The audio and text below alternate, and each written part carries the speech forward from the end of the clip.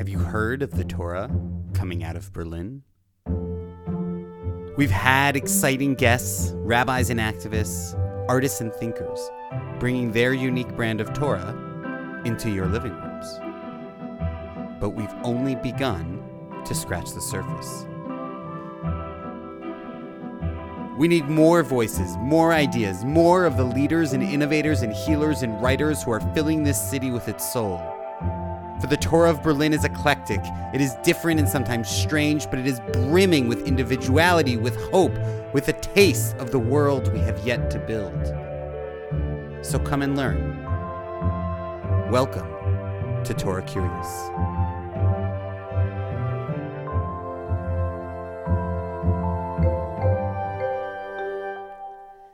Hello, and welcome to Torah Curious. I'm your host, Jeremy Borovitz, and I have a very unusual guest for myself today. We are here with the man who sired me, Rabbi Neil Borovitz. Welcome, Rabbi Neil. Well, thank you, Jeremy. And it's really been amazing to be here with Hindi and Scylla and Rebecca and you for the last 3 weeks. Thank you. I appreciate that. Rabbi Neil, Dad, I wonder if we could start out by having you tell us about your earliest Jewish memory. Well, actually, I'm glad that you asked me that question yesterday to remind me, and I've listened to all the other Torah Curious episodes. My earliest Jewish memory is Passover Seder. And what I remember is that we would have, scores of people. Wow. There could be 30 to 50 people at my grandparents' home. And we didn't have enough tables. And I used to take, my father and uncles used to take the doors off of closets and put them on sawhorses to extend the tables. Wow. And one of the things was that all the grandchildren were always gathered around my grandfather, who was reading the Haggadah. Wow. And even though he read it all in Hebrew and an Ashkenazic Yiddish accented Hebrew, there was something just powerfully mystical and spiritual about it, and also full of laughter and love. So that's one of my earliest experiences that I remember is that Seder and my grandmother's gefilte fish and matzo ball soup. There's a famous story that I've heard before that your grandmother used to buy fish and put it in the bathtub. Well, she actually only did that once. She used to buy fish, and she would usually make 20 pounds of gefilte fish, Lake Erie pike. Wow. And one year, I was about 10 or 11 years old at the time, and she went to the fish market, and he said there was a special. If you bought the fish live, it was half price. So instead of 15 or 20 pounds, she bought 30 or 40 pounds of fish and had it delivered. And my grandfather was well into his 60s at the time. He liked to come home after taking 3 buses from his dry cleaning tailoring shop to where he lived and after dinner, take a bath. Yeah. And my grandmother didn't tell him about the fish. So he goes into the bathroom and he's about to get into the bathtub. And my grandfather was the calmest man in the world. He got out of the bathroom, went to the phone, and he called my father, and he says, Jerry, I can't explain what your mother did, but can you come pick me up so I can come take a bath at your house? Wow. Would you describe your grandfather as a religious man? Because you describe this Seder as like a mystical experience. So. No, he was. Well, my grandfather grew up in a shtetl called Bransk, which is near Bialystok. That I know Jeremy went to visit. Yeah, I've been there. I've never been there. And he grew up in a traditional home, and I've seen pictures of my great grandfather, who I never knew, who lived the second half of his life and died in Cleveland, but remained a very traditionally observant guy. My grandfather, when he came to America, became a member of the Workman's Circle. He's one of the founders of the Cleveland chapter of the Workman's Circle. And my socialist roots. Yeah. yes. But when it came to Rosh Hashanah, Yom Kippur, Pesach, I think his childhood memories all came back, and he passed that sense, especially the sense of large family seders. Yeah. And I think it was one of the things I really missed this year in COVID-19. Yeah. It was the first time I didn't have a full house for Seder. Yeah, we always had huge Seders. Yeah. Wow. And though it was interesting because since I'm less ritually observant than you are, we were able to have people Zoom into our Seder. Yeah.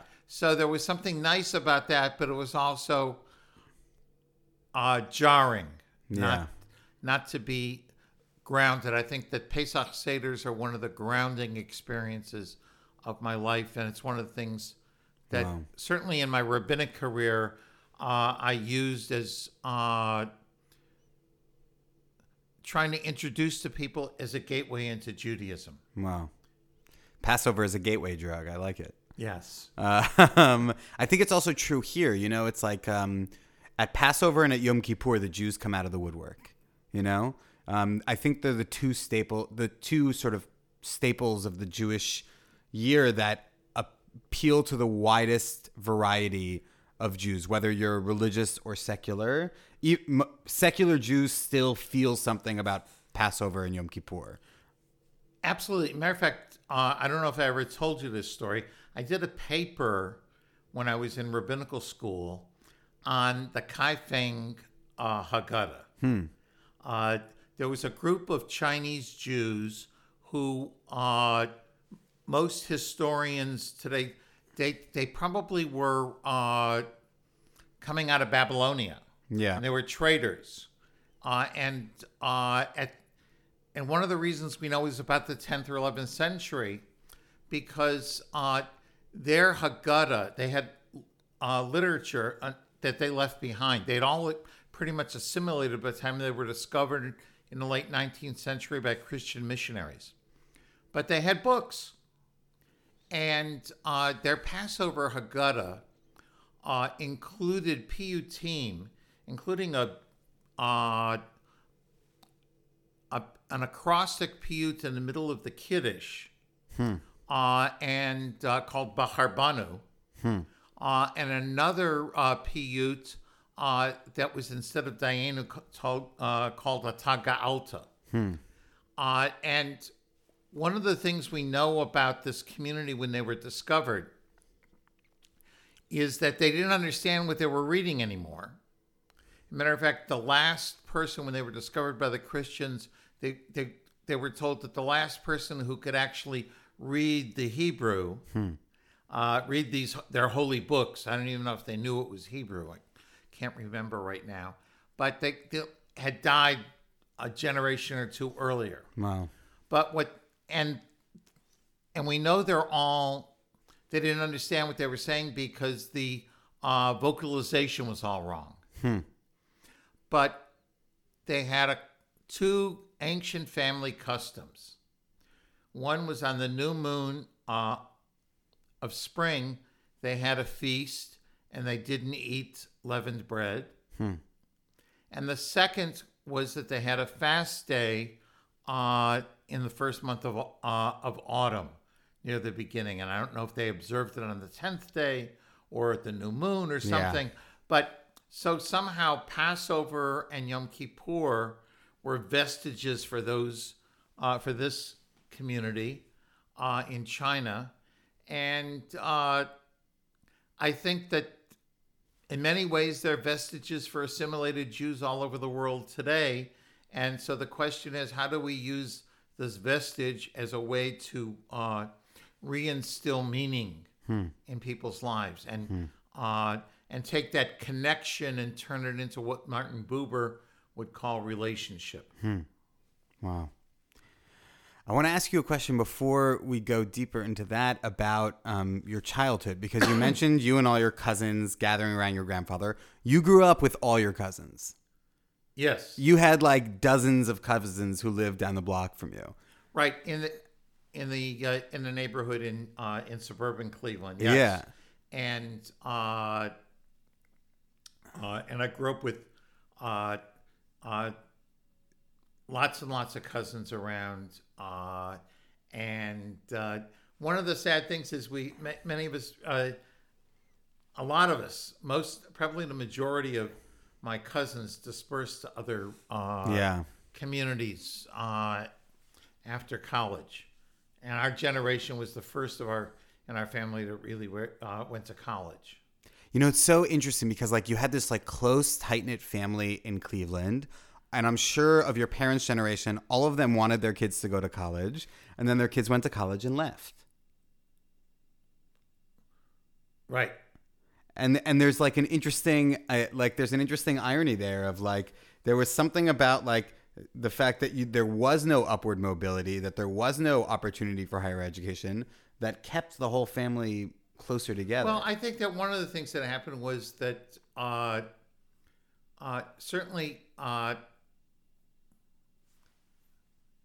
For my generation, Cleveland by the mid 60s, 70s was going into somewhat of a continuing economic recession. For those of you who don't know, Lake Erie was on fire, and what year was right, that? in 1970 it burned. Yeah. But one of the things that happened was that the steel industry and the auto industry that were the great employers in Cleveland as well as Detroit and Pittsburgh and all of those, what some people refer to as the Rust Belt. Yeah.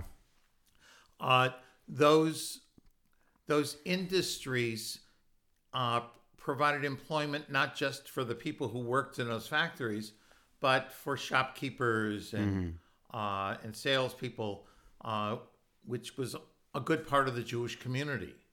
And so the Jewish community in Cleveland, which was a very tight-knit and community, and really a model for how to build Jewish community and maintain institutions, etc. It's smaller today than it was when I was a kid, and still has some good strengths. And there's many people who did stay, and I had cousins who did stay in Cleveland, but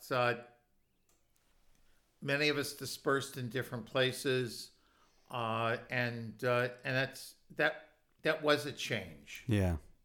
Tell me, do you have any other memories of your grandfather that stick out? Because I'll also say, like, he was such a. We had pictures of him on your wall growing up. And he had these big ears that used to stick out. And he was like such a physical presence, like he just like, even in the photographs, you can see that like he really held a presence. Yeah, he did. And yet in many ways, and my grandmother, Annie, Abe's wife, she was the quintessential balabus. And there was a kindness about my grandfather that permeated. He was a person who truly commanded rather than demanded respect. And loved the opera. One of my great memories is that Saturday afternoons, It started with my cousin Alan and Gary and my brother Stuart and me. And was that when from about the age of 12 or 13, right around bar mitzvah time, till about 16, we were all around 3 years apart. That one of the grandchildren would go down on Saturday afternoons to Grandpa's tailoring dry cleaning store and help hand out the dry cleaning, because people would come on Saturdays to pick up their weekly dry cleaning and tailoring. Yeah. And so while my grandfather was sitting at the at his sewing machine, we would be handing out the dry cleaning. Wow. That was our first job. So my grandfather loved the opera. But so sometimes I would come and he'd be listening to the opera, but if he knew there was a baseball game on, or a football game that I wanted to listen to on the radio, he would change the channel. Wow. So it was like, the kinder were central. Wow. He also, and like this is a part of his story that I'm most proud of. You talk about the grandchildren, but really they were his great nieces and nephews, because he adopted 5 or 6 of his nieces and nephews. Yes. My grandmother had 2 sisters who died very young. One in childbirth, and one I don't remember the story on the other one, but my grandparents took in their nieces and nephews, and actually the brother-in-law used to sometimes live there too. He was in and out. He was in the garment industry too. He was a labor leader, and he would be in Cleveland and New York. Cleveland was a major garment center. Yeah. In the first half of the 20th century. I also, if I recall correctly, at my grandma's funeral, a cousin of your father's came to Shiva, and he told us that your grandfather also took in another relative, and they had another, right? Yeah, and there was another nephew that was actually on his from his side of the family that would have been otherwise homeless or wound up in an orphanage. And yet they had this small house or apartment where they had to take the doors off the closets. When they had all the kids, they rented a house,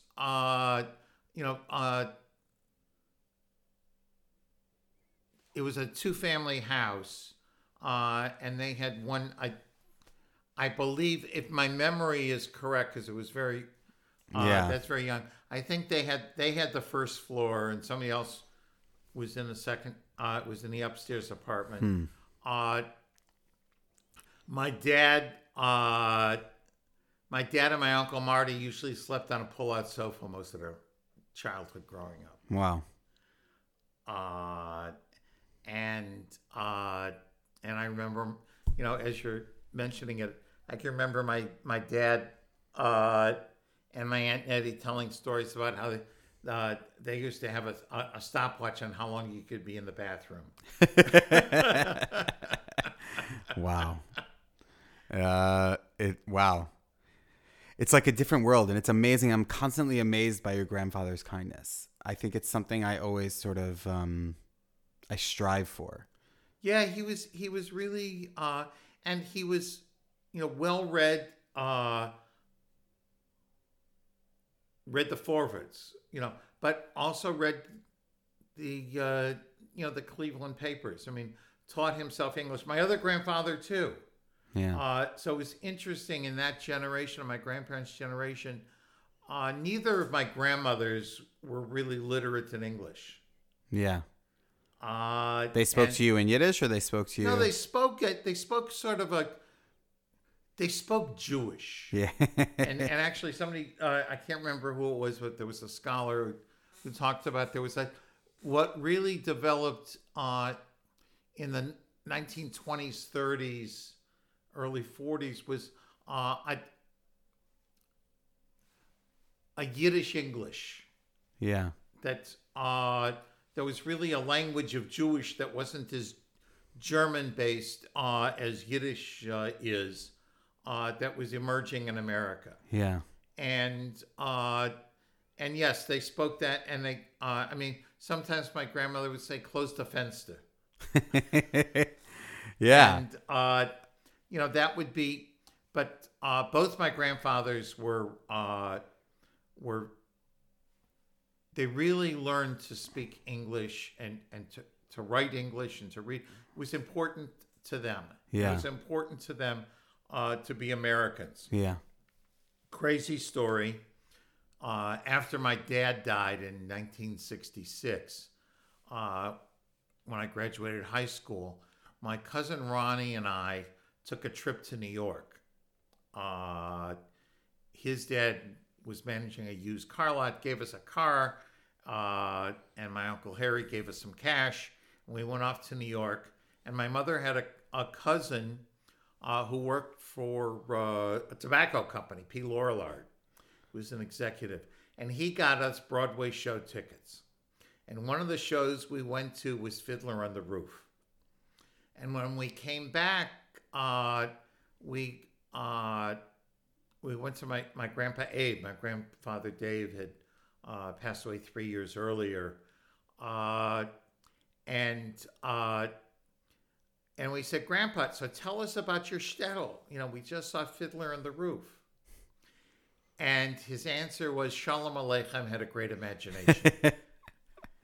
He says it was nothing like he describes. He says, and then he pointed out to us, on his bookshelf, all these Yiddish books. My grandfather had a complete set of Shalom Aleichem. Wow. In Yiddish. Wow.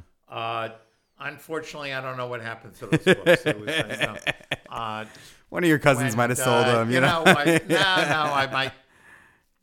Actually, my Uncle Sal, my father's cousin, when my grandmother died and my mother and my grandfather moved in with my mom, her father-in-law moved in with her. Yeah. Sal he was getting rid of all the stuff. And I think, he gave away all the books, the sewing machine, everything, So, yeah. And both my grandfathers had Singer sewing machines that were originally pedal driven. Wow. That had been adapted to electric. Wow. Cool. So I've seen them in museums now. We could have been rich. Yeah. No, we could have had something really. Yeah. Really old. Really old. Although we have some things. We have his prayer book. Yeah. We have your grandfather's prayer book. Actually, a prayer book that he gave to my dad to carry with him during World War II. Yeah. Yeah. And he inscribed it in Yiddish. On the cover. Yeah. And your mother gave it to me before I went to the Peace Corps. Right. Yeah. When did you first start thinking about becoming a rabbi? It was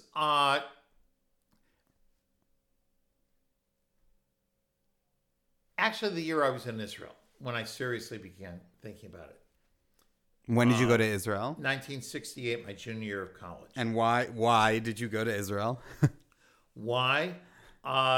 Because... did you grow up in a Zionist household, would you say? Yeah. But the real thing was the 6 Day War. Yeah. And also my Jewish awareness became more acute when I went to school from my freshman year to Vanderbilt, where I hoped to go in. I just, and my mom and my family pushed me to do it even after my dad passed away. And because all of a sudden I was living in this, where I was a real minority. I grew up in on the east side of Cleveland, where Jews were, 30-40% of the population at least, Right. of the eastern suburbs. Yeah. So all of a sudden I went and I became more acutely aware of the differences. It's when I first confronted evangelicals. Wow. And it made me think about what it was I was defending. Now I'd had a traditional Hebrew school education in a conservative synagogue, was confirmed, went to high school through 12th grade, Sunday school programs. You did USY, Did USY. Yeah. So I had some stuff there, and I was actually saying Kaddish for my father. And actually, at the end of saying Kaddish, the last thing I wanted to do was to go to shul. Yeah. But the 6-Day War happened, and I wanted to go to Israel and volunteer. And I went to my mom's friend, who was also her boss, who had hired her after my dad died, and his daughter and I went together to ask Myron to buy us tickets to go to Israel so we could volunteer and help. Wow. In the summer of '67. And he says the last thing Israel needs right now is more kids like you running around that they got to worry about. If you want to do something for Israel, why don't you start to raise some money? Stop drinking beer in the bars and go raise some money. So we actually started what may have been the first UJA student campaign. Wow. Because there was a assistant rabbi at a Reform synagogue there, Earl Jordan, who helped us, and we organized. We kept going to the bars and drinking beer, but put pushkas on the end of the bar, have one less beer for Israel. Wow. And then did some parties and da-da-da. And the other thing Myron said, if you want to go to Israel, find a way to go to school there. So I started investigating and found out about the American Friends of the Hebrew University. One of my brother's friends growing up had gone on that program. Who was that?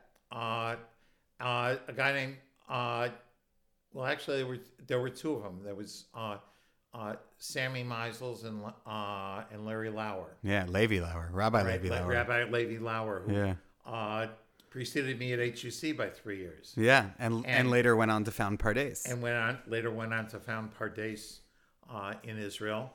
And Sammy Meisels, who was the son of the cantor. Oh, wow.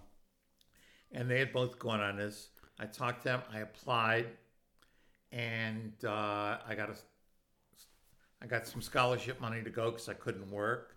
And it was when I was in Israel, I became very poignantly aware of two things. Not only my love of Israel and my passion for Jewish studies, which had been also sparked when I was taking some religious studies classes at Vanderbilt, my freshman and sophomore, especially my sophomore year. I took a number of religion courses, including Jewish philosophy. And I really was thinking about making Aliyah. But I also realized how much I missed my family. And, this is the age before cell phones and internet and email, and you were really isolated. Yeah. When you lived at a distance from people. So I came back, I finished Vanderbilt, and I wasn't sure what I was going to do. I applied to for rabbinical school, and I still wasn't sure if this is what I wanted to do or not. But they were sending me back to Israel. HUC, I was in the first class at HUC that was required to study in Israel. So, this was sort of hedging my bets, right? I was going to start studying for the rabbinate, and I was also going back to Israel. And the rest is history. Yeah. Wow. There's a lot of interesting. First off, I think it's so. I don't think I'd ever heard you frame that story of in that way, because I've heard some of these stories before. Full disclosure, but as how much the 6-Day War sort of set you on this path, that you were going to start that really led you to where you are. Okay, so you went to Israel in 68, 69, and then you're a senior at Vanderbilt, and you decide, I'm going to go to rabbinical school? Yeah, so I applied to rabbinical school, and I really knew I wanted to do it after I was in the first draft lottery. For the Vietnam War. For the Vietnam War. And I got number 336, so I wasn't getting drafted. Yeah. And I still wanted to go. Okay. So I knew this was... Because there was an exemption for people like in graduate school, correct? Yeah, no, there was an exemption. No, actually, there was an exemption for divinity students. Oh, wow. So it wasn't any graduate school. Wow. Most people couldn't go on to graduate school in 1969-70. Wow. By going to HUC, that was a pass out of the Army. Wow. There was a separate draft for chaplains, but yeah. that was different, and that was eliminated before I was ordained. Right. Interesting.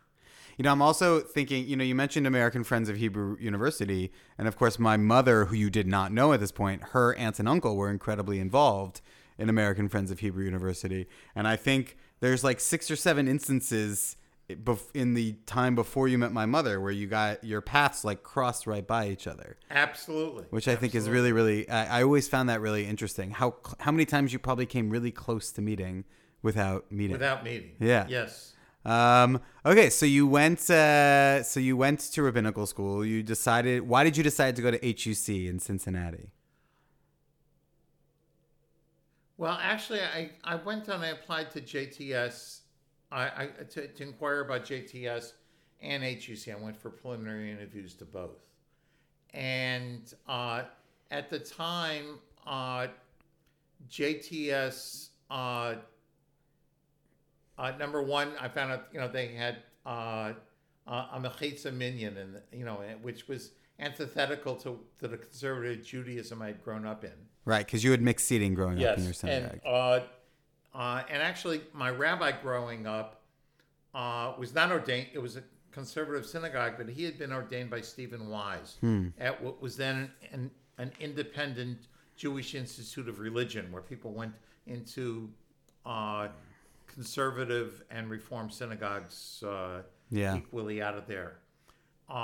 It became the New York School of HUC. That's why it's HUCJIR. HUCJIR, yes. And so, and also the sense that at the time you had to sign an agreement with the school that you would be Shomer Kashrut, Shomer Shabbos, and Shomer Tefillin. And I really felt those issues were between me and God and not between me and an institution. This is 1969. Yeah.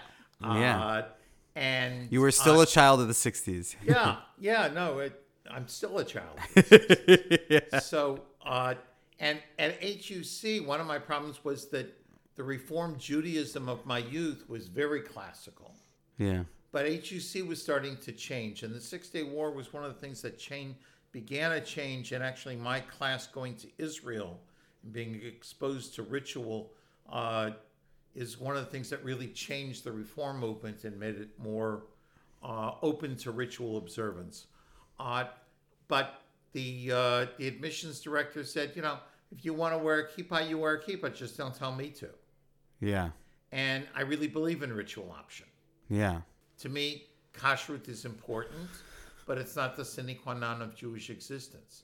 I really do, in a classical reform, within a philosophically, have found myself in the classic reform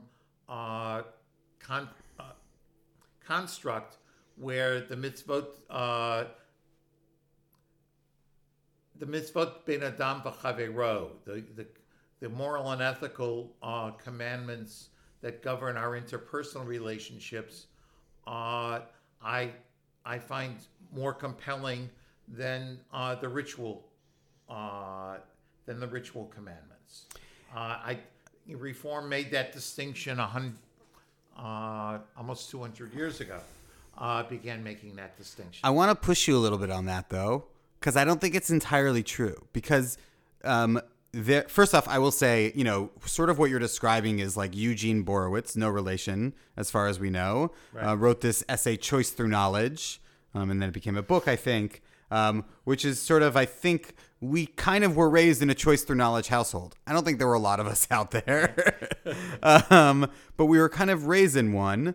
And at the same time, like, you care deeply about Ben Adam L'Chavero, but there are certain ritual observances that you care deeply about. We always had to be home for Shabbos dinner. Right. We always had to be. And if we weren't, you would get very upset. Which, like, is also tied to other things. But it's like, I think you should give yourself more credit. Like, it's not just that you're not making a blanket statement that, like, Ben Adam L'Chavero is more important than Ben Adam L'Makom. You're saying Ben Adam L'Chavero is binding on everybody, and other things are binding on me. Right. I think there's even a little more nuance to it. I believe that people have a right and a responsibility to choose the rituals that are meaningful to them, that tie them to God, to their community, to their family. Yeah.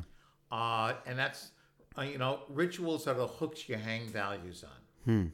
Or sometimes I've used the metaphor, it's the skeleton. And without a skeleton, a human being is just a blob. Yeah. So we need that. But I think the moral and ethical teachings of Torah are, you can't start to make nuanced choices. You can't murder. When you look at the top 10 commandments, Yeah.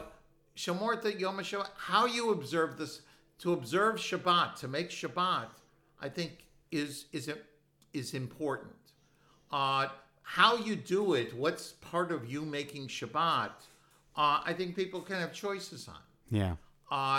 But when it comes to murder, idolatry, theft, sexual offenses, bearing false witness, taking a false oath, we can't have options. We can't have a moral and civil society if everybody's free to make those choices on that. Yeah. So I think that's the nuanced difference, and I think that was one of the, by making that, the early Reformed Jews actually have two institutions, rabbinic schools here in Berlin, Geiger and Frankel, named after the people who were the first Jews to really modern Jews to really articulate that, and ask the question and pose the question: how can I live as a Jew in the modern world? By the way, going back to my grandfathers, both my grandfathers, David Nagelberg and Abe Borovitz, the question for them when they came in the first decade of the 20th century to America was, how can I, as a Jew, live in this modern world? The question for you, and even more importantly for my 4 grandchildren, is how can I live as a Jew in this modern world? It's a nuanced difference. Yeah. Rather than how can I as a Jew live in this modern world, but how can I live as a Jew in this modern world? Yeah. That's what you and Rebecca are doing here. We're trying to figure out. Trying to figure out and pose those questions to people that and offering models of as examples of how you can live in this modern 21st century international community and still live as a Jew. Yeah. Yeah. Wow. I think you've brought a piece of Torah to share with us. Yeah, actually, the piece of Torah I want to share is actually about Yaakov, which is your Hebrew name. It is my Hebrew name, Yaakov Tzvi. But it so happens I read a Torah commentary still for the Jewish Standard of Northern New Jersey that it's also on the Times of Israel blog. And I happen to have written about next week's Torah portion. Which will be this week's Torah portion for those of you listening. Right. For Parshat Vayetze. Uh-huh. And it's the story of Jacob's ladder. We have these angels, Olim v'yordim bo. Going up and coming down this ladder, Jacob dreams. Yeah. What are these messengers of God? And why are they going up and coming down on this ladder? I think that messengers of God, and malachim really means messenger. It gets translated as angel in most English translations. It's not just about Jacob. What do you think of Jacob? I think that Jacob is the most human and fascinating of the patriarchal characters. Why? Because he never stops being Yaakov, the heel, Yeah. the conniver, the negotiator. Yeah. And yet, ultimately, in the second dream, he'll become Yisrael, one who wrestles with. Israel means God wrestler, but the verse says, "Ki sarita im Elohim ve'im anashim v'tuchal," for you've wrestled with the divine Elohim, va'anashim, and the human, v'tuchal. Prevailed, persevere. It's unclear what it means. Consumed, yeah. Yeah, right. I actually think it's the Nike sign. I think that it's the challenge of life. Jacob represents the challenge of your life and my life, of every human life. We have to wrestle with the human and the divine. Wow. Just do it. Yahol. Do it. Yeah, wow. And in Vayetze, with the seeing these angels going up and down, it also represents to me the up and down nature of life. I one time gave a sermon when I was doing double services because our synagogue was under repair.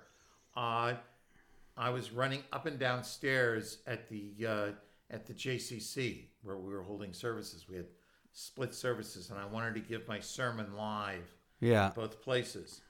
And running up the stairs one time, I was a little out of breath.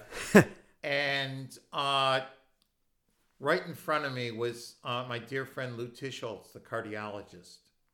And the cardiologist of the Rebbe, of Menachem Mendel Schneerson. And was my cardiologist. Yeah. So, and I'm looking at Lou, and I said, maybe life is like a cardiogram. There's ups and downs. Yeah. And when you think about it, we don't want a straight line. Because a straight line in a cardiogram is you're dead. Yeah. So life is, and there's never been a year in my 72 years of life that's had more ups and downs, actually, than this year. Yeah. With COVID-19 and watching on a global scale as well as human, personal. Yeah. I mean, what we had to go through to get here to be with you and Rebecca and Hindi for Tzilla's birth. Yeah. And so how do you keep going up and down? And what I do matters. And what happens to me is also a result, I truly believe, of my own free will, God's will, and the free will of everyone I interact with. I think this up and down idea is really interesting because Yaakov is having this dream of the up and down when he's about to go on sort of the hero's journey. If Joseph Campbell was here, he would say this is the beginning of Jacob's hero's journey. And it's like saying there's going to be ups and downs. And I also think it's really powerful because you've had a lot of ups and a lot of downs. You lost your father when you were 17. There have certainly been difficulties in your life, and yet you just welcomed your fourth grandchild into the world. And we started off talking about your grandfather and this memory of your grandfather sitting at the Passover Seder and all the grandchildren around him. And I know that it's been your dream my entire life for you to one day be surrounded by your grandchildren at the Passover Seder. Absolutely. And so it's like there have been a lot of ups and downs to get here. It has not been a straight path. I have to assume that 10 years ago you weren't necessarily sure if I was ever going to give you grandchildren. I'm sure the thought crossed your mind. 10 years ago, I didn't know if you were ever going to, leave that shtetl. Yeah, well, that's a story for another time. Had said, listen, it wasn't so good. And, yes, there are ups and downs in life, but what I do can matter. And also, the end of Jacob's dream at this first room in Vayetze is the challenge for the 21st century and the challenge for 2021. God is in this place, and I didn't realize it. We have to look for God everywhere. Yeah. Because God is everywhere. God is everything. The Kabbalists talk about God. One of the names of God in Kabbalah is Ein Sof. Yeah. No thing, nothing. Yeah. Because God is everything. Yeah. So how do we find that, and how do we be God's voice and hands in the world? Because God doesn't have a voice, and God doesn't have a hand. Yeah. My concept of God, more and more, I've been reading a lot of Martin Buber, we're about to celebrate the centennial of his publishing of I and Thou, Ich and Du. Yeah. You and me. Ich and Du, it shouldn't be I and Thou. It should really be translated. The right translation is you and me. Ich and Du. Yeah. And I think God is the E of Einstein's equation. Another Jew of 100 years ago, a German Jew. Who lived in Berlin. Who lived in Berlin. Right. I mean, when we think about, the German Jews of 100 years ago, whose influence sometimes we don't really appreciate. People like Buber and Einstein, and different. Buber, Einstein, and Freud. Yeah. Freud was in Vienna, but still a German-speaking. I will say, I think about all the time that in the 1920s in Berlin, you had Rabbi Menachem Mendel Schneerson, Rabbi Yosef Soloveitchik, Rav Hutner, Heschel, Buber, Rosenzweig, Leo Beck, all hanging around Berlin. And it's like, it's amazing because in the 1920s, maybe Jewish life had never been more alive in Berlin. And we know what happened 10, 15 years later. And it also, I think, shows the ups and downs. Like peaks don't remain high forever. They have to go down, and they'll go back up again. And that also feels to me like a lesson. This year's been bad. It's been a bad year for a lot of people.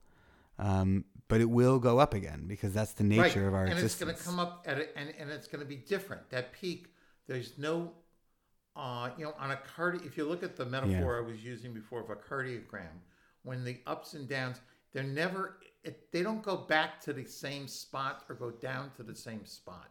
Yeah. And that's part of how life works. Yeah. In other words, so, and still progressing. Yeah. There's a concept of,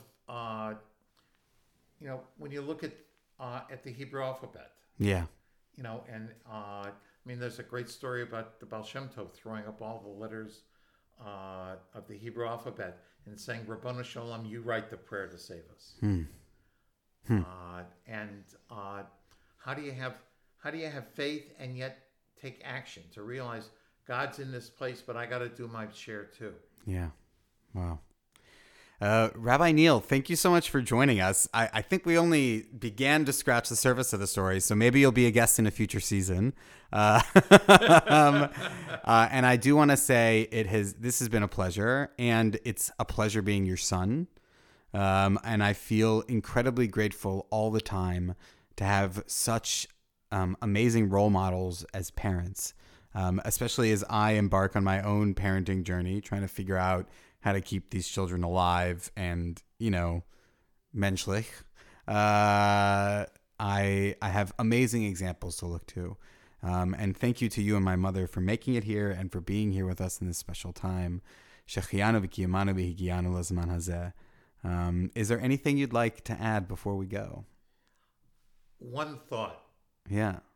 You and Rebecca and your peers, by the way, across the denominational spectrum of Judaism, your generation gives me great hope.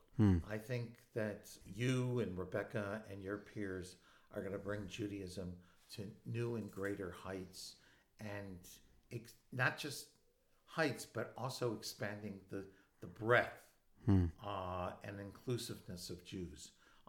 That's my belief. It's my prayer as well.